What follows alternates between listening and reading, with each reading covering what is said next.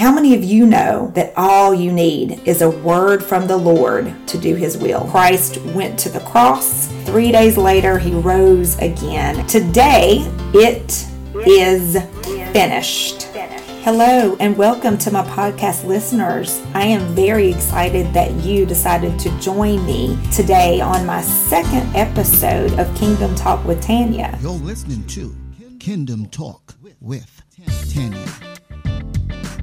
I'm also excited to share that I had so much positive reception from my very first episode that I was going to post once a month, and starting in May, I will be posting 2 episodes a month, the first and the third Saturdays. So please be on the lookout for 2 episodes a month from me. Today, I'm excited to share with you a message about the resurrection of our Lord and Savior, Jesus Christ. Yesterday, we celebrated Good Friday, where Christ went to the cross. And tomorrow is Resurrection Sunday, where 3 days later, He rose again and is now sitting at the right hand of God the Father. So today, the title of my message is, It is Finished.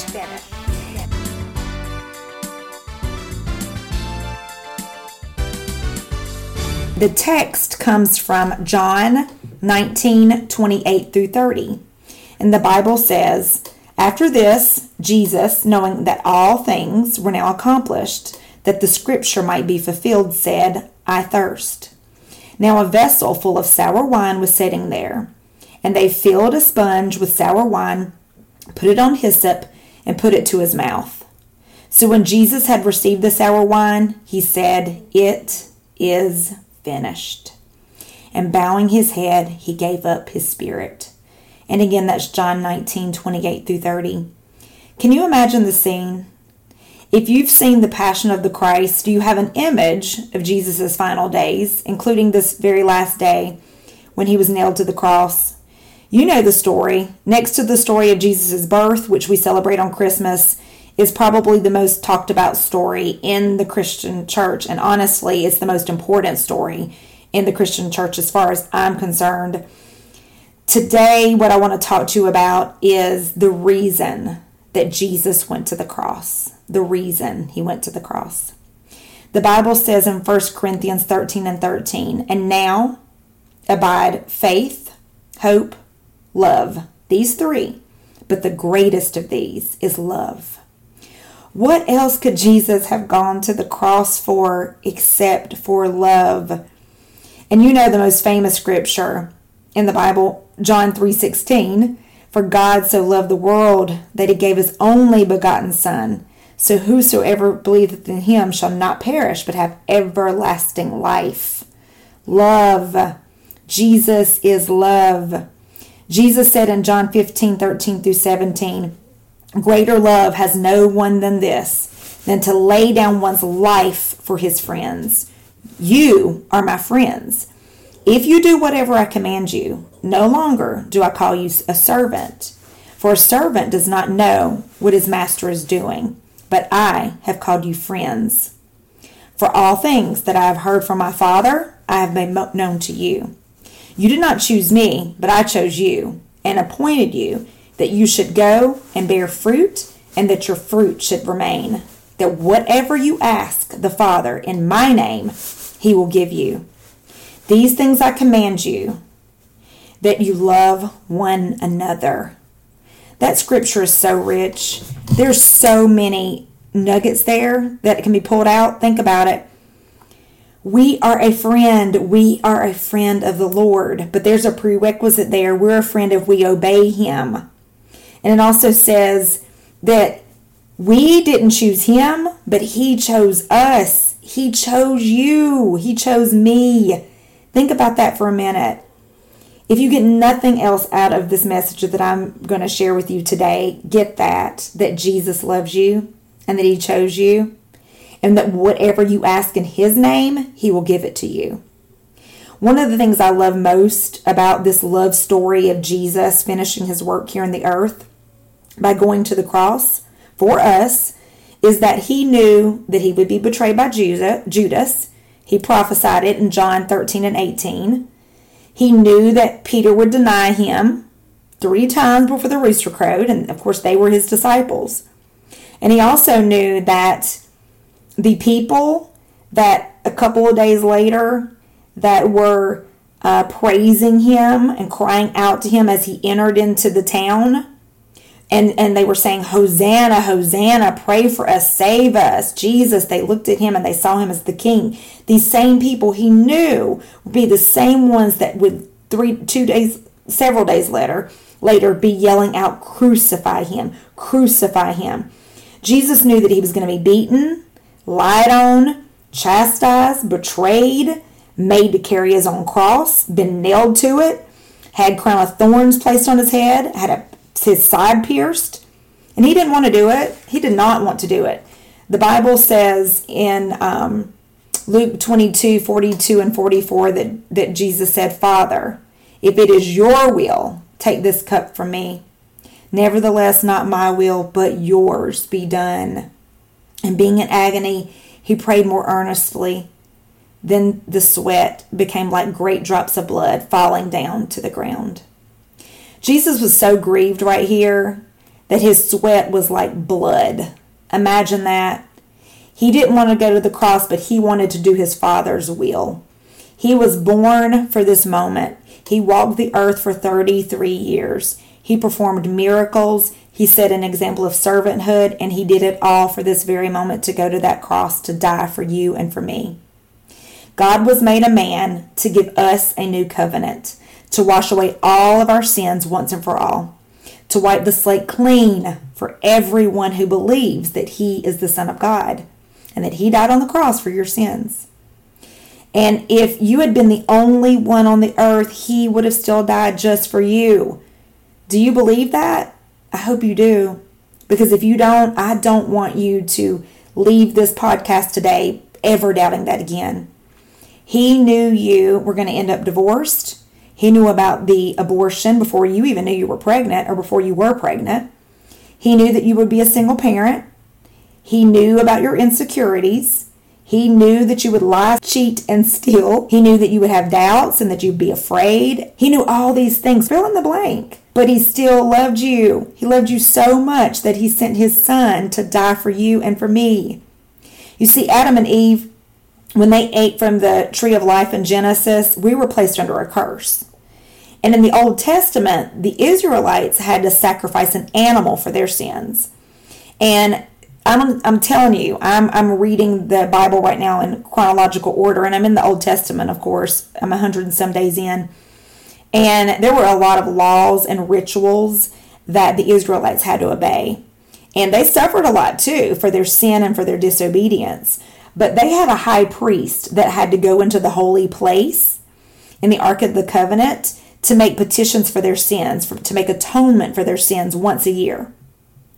But Jesus came to be our high priest. In Hebrews 9:11 through 15 it says, but Christ came as a high priest of the good things to come with the greater and more perfect tabernacle, not made with hands, that is, not of this creation, not with the blood of goats and calves, but with his own blood he entered the most holy place once and for all, having obtained eternal redemption. So if the blood of bulls and goats and ashes of heifer, sprinkling unclean, sanctifies the purifying of the flesh, how much more shall the blood of Christ, through the eternal Spirit offered himself without spot to God, cleanse you and your conscience from dead works to serve the living God? And for this reason, Christ is our mediator of the new covenant by means of death for the redemption of transgressions under the first covenant, that those who are called may receive the promise of the eternal inheritance. So now that we understand this, we understand that Christ became the new covenant and he died on the cross for our sins. And I'll tell you what, I would not have wanted to be born in the Old Testament. I'm so grateful that I came after Jesus lived and died and set that example and then left his Holy Spirit to live on the inside of you and me. I'm so grateful that I was born when I was. I would not have wanted to come before Jesus came to the earth. I'm so grateful for it. And I'm so grateful for the example he set. But because now we understand how much he loved us how much God loved us that he would send his son into the earth. Let's talk about our responsibility regarding love. That's what I want to talk to you about today.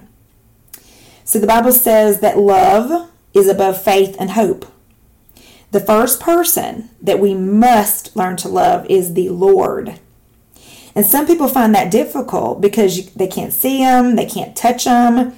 But I promise, if you build a relationship through prayer and reading the Bible, going to a Bible-based church, having relationships with other people who believe, your faith will be built up and you will begin to hear from him and you will begin to know how real he is.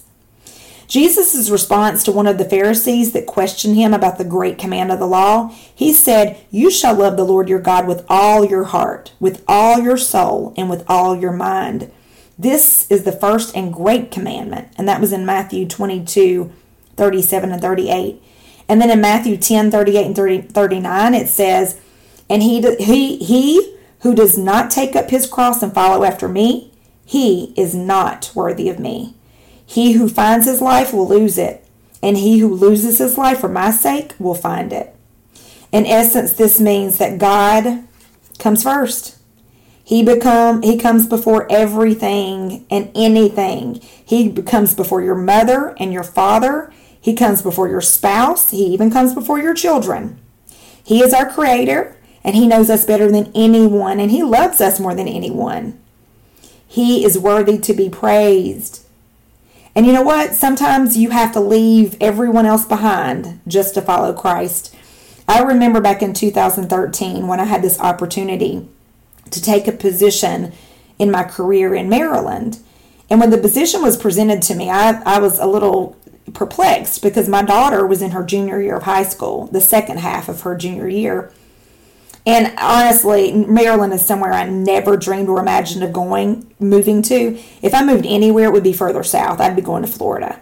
But anyway, this opportunity presented itself to me, and I prayed about it. And then I went home from work that day, and I knew the very first thing I needed to do was get my daughter's blessing because she was a junior. My son had already graduated.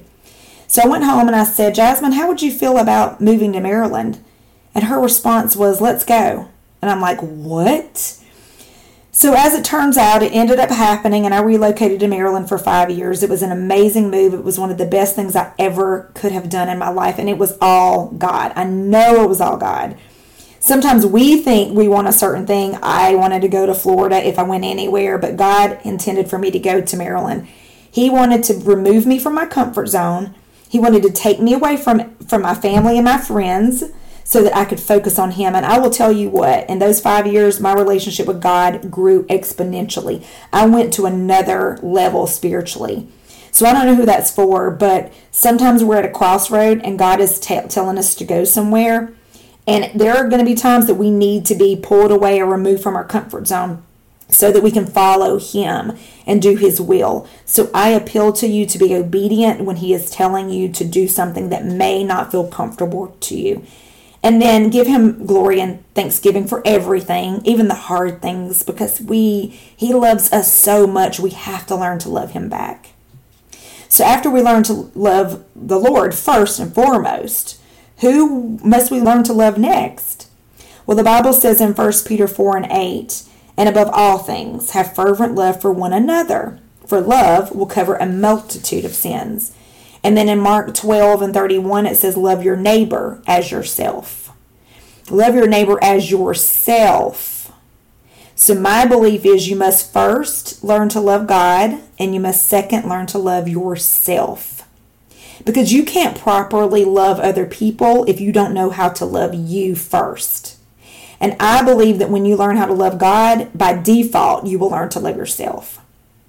But until you know who you are and you believe what the Bible says about you, like for example in Psalm 139 and 14, that you are fearfully and wonderfully made, and Proverbs 19 and 8 that says to acquire wisdom is to love oneself. You must learn to love oneself. God wants you to love yourself. God wants you to know who you are, who he created you to be. Now there's a fine line to loving oneself because self-worship is sin. That's a sin. And this is happening today. The Bible speaks of it in 2 Timothy 3, 1 and 2, that in the last days, People will become lovers of themselves, boastful and arrogant. If this is you, that is pride, let it go.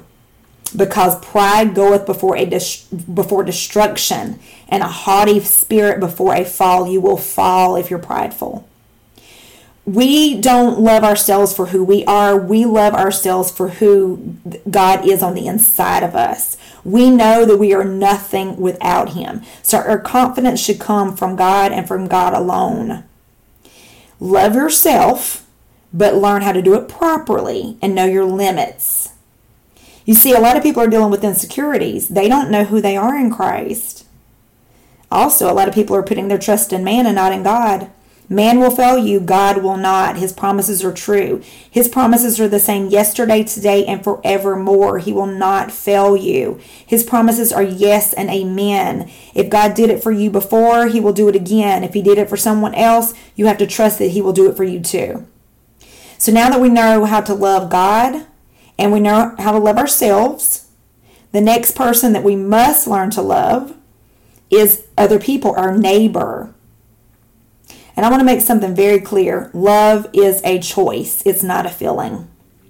You ever meet those people that say they don't like people? I'm scared of those people. I am scared of them because I know I wouldn't want to be on an island by myself. I think of that Tom Hanks movie where it's him and then a soccer ball. I think it's called Wilson or something. He's by himself on an island. Would you want to be stuck on an island by yourself? I know I wouldn't. I need you and you need me. And isolation, yes, it is good for a season to spend time with God, alone with Him and building our relationship with Him. But to be alone forever and not be around people, that is not healthy. It isn't. You must learn to love other people. And I think that a good place with learning to love other people is your loved ones. A lot of people say, oh, I love my family, I love my friends, but do you really? Do you really? Because sometimes the people that we love the most are the ones we treat the worst. I think about when I was a teenager. I was rebellious. I was rebellious. I was selfish. I was spoiled. I really was. I was spoiled. I didn't think I was. I thought I was the middle child. I thought my sister always got her way and she got to do everything. And then my baby sister, my mom just let her run free. And I was the one that she cracked the whip on. And so I was rebellious. I talked back. I had a strong personality. And my senior year in high school, my mom told me that either I could obey her rules or I could get out. So I left. And I went to live with my dad and my stepmom my senior year. And eventually, my stepmom got a little tired of me and sent me back home to my mom. So I had to go crawling back to my mother. But my entire senior year, my mom tried to get me to come home. And I wouldn't because I was stubborn. But you see, what she did was exactly what she needed to do, because we have to create boundaries around even the people we love. We have to love our family and our friends, but we must also learn to create boundaries. That is so necessary. And we have to do the same thing with our spouse. We have to love them and love our family and our friends without conditions. And I will tell you this about love. Love is not saying hurtful things. It's not being mean. It's not being unwilling to compromise. It's not disrespect. Yes, it's necessary to create boundaries if those things are happening, because God did not create us to be a doormat. And we have a right to create space around the people who hurt us. And we also have a right to demand respect. Sometimes we must even love people from a distance, but we must love them anyway. And I can honestly say that, I'm imperfect, but my mom did forgive me and my stepmom forgave me. Thank you, Jesus, which is also the next thing we must learn to do with our loved ones and even with our enemies, to forgive them. It's so important. That's part of love. The place that we all should get to is, as Paul says in Galatians 2:20, I have been crucified with Christ. It is no longer I who live, but Christ lives in me. And the life which I now live in the flesh, I live by faith in the Son of God, who loved me and gave himself for me. You see, when Jesus saw that his disciples were sleeping, he asked them 3 times at the Garden of Gethsemane to watch and pray with him. And all 3 times he came back and they were sleeping. See, I believe that Jesus was asking them that in that moment. First of all, he was getting ready to go to the cross, and they didn't know that. But he told them to watch and pray lest you be tempted, you give into temptation. He said the spirit is willing, but the flesh is indeed weak. Jesus knew what was going to happen. He knew that Peter was going to deny him and that Judas was going to betray him. And he was telling them right then, pray so you don't give in to temptation. Praying so you don't. And he did it. He prayed. He set the example of prayer. So it's so important for us to learn that we have been crucified with Christ. We're nailed to that cross with him. Thank God it's not literal.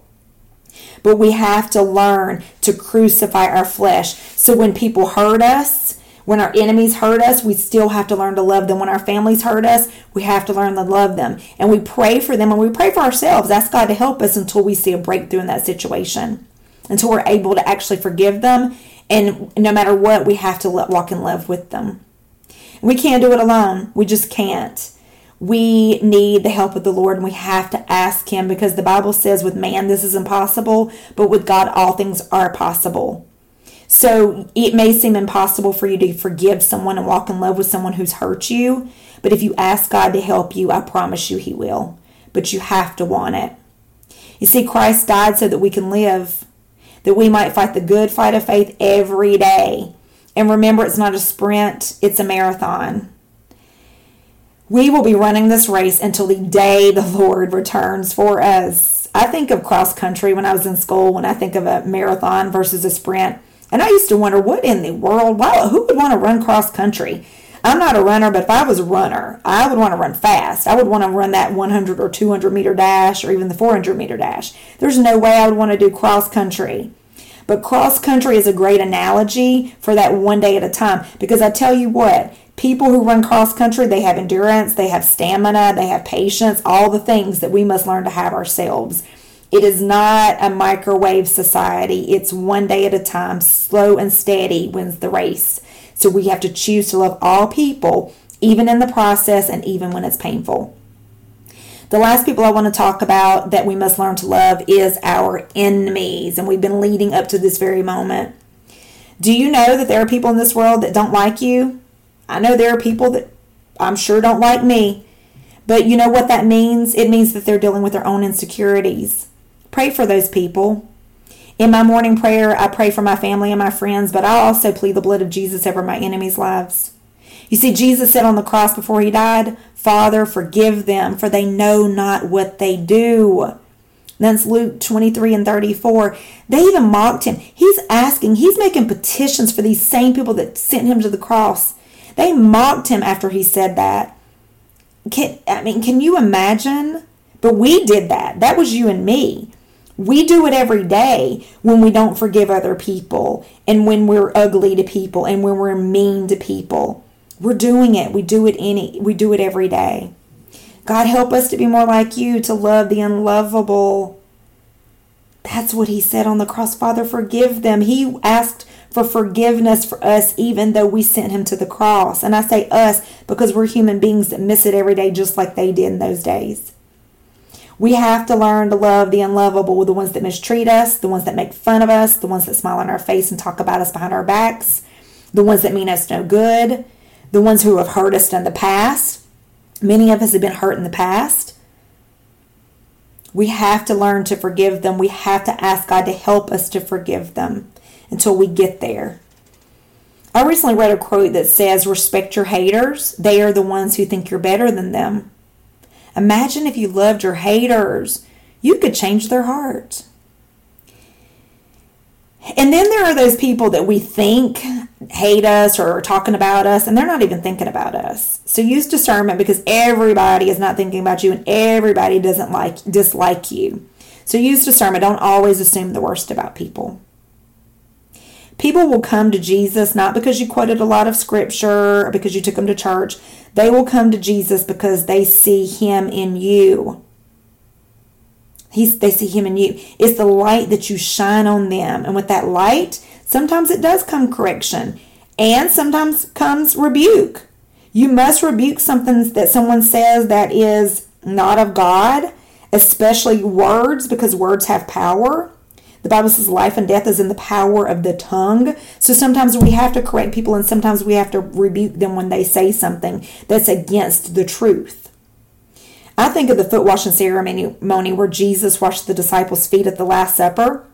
He got up from the Last Supper and began to, prepare to wash the disciples' feet. And this was right before, of course, he was going to the cross. And Peter, good old Peter who later denied him, Peter said in John 13:8, Jesus, you shall never wash my feet. And Jesus replied, unless I wash your feet, you have no part in me.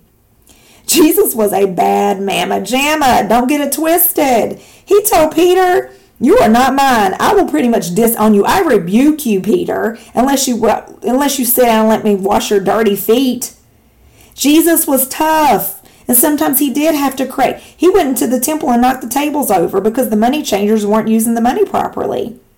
Jesus said that there were things that were an abomination to him. In other words, he hates them. I tell you what, he hates the sin, but he doesn't hate the person. He never hates the person. So it's okay for us to hate sin. We should, but we can't hate people. God, he was a jealous God. And he allowed the wrath to come down on a lot of people and punishment on a lot of people. But he did it still with loving them. He did not do anything without love. And we must learn to do the same. And we have to sometimes correct those with whom we love. In closing, I want to share 4 reminders regarding love. And I'm going to spell it out, L-O-V-E. The first one is L, learn. Learn to love all people, even the ones who've hurt you. And learn to love God first. The second one is O. Obey God's command to love without fail. Love without fail, without conditions. And the third one, V, is value. Value people and respect them, but create boundaries when necessary. And then the last one, E, express the truth in love. Express the truth in love. You don't have to be mean when you're telling someone the truth. And remember, it's okay to give correction. But as my grandma used to always say, if you dish it, you better be able to take it. So if you're going to give someone correction, be okay to take correction too. Make sure you're teachable. So that while you're teaching others, you're allowing someone to teach you as well. I don't know about you, but I want to learn to love like Jesus did. I'm not there yet myself, but I tell you what, I want to get closer and closer to it every day. I am so grateful that Jesus first loved us. He gave his God. He gave us his son, Jesus, as a perfect example of love. He was a servant. He was a miracle worker. He's the Prince of Peace and the Lord of Lords. He is our comforter. He's our healer, our strong tower, our redeemer. He is our everything. And he died on that cross for our sins. And 3 days later, he rose again and is sitting on the right hand of our Father God. So we have God the Father and Jesus, whose Son, who was one person here in the earth. But the beautiful thing is when he died and he went to that cross, he left behind his Holy Spirit, which is living and breathing and walking on the inside of you and me. And because of that Spirit of Jesus that's on the inside of us, he said that we would do greater works than him. He said that. The Bible says that. He said we would do greater works than him. And I think a good place to start with that is love. Let's start with love. Loving all people, loving our neighbors and loving our enemies. I love you all with the love of Christ, and I thank you again for joining. And I hope you have a very, very, very happy Resurrection Sunday. God bless you today and always. Amen. This was Kingdom Talk with Tanya. Thank you for listening.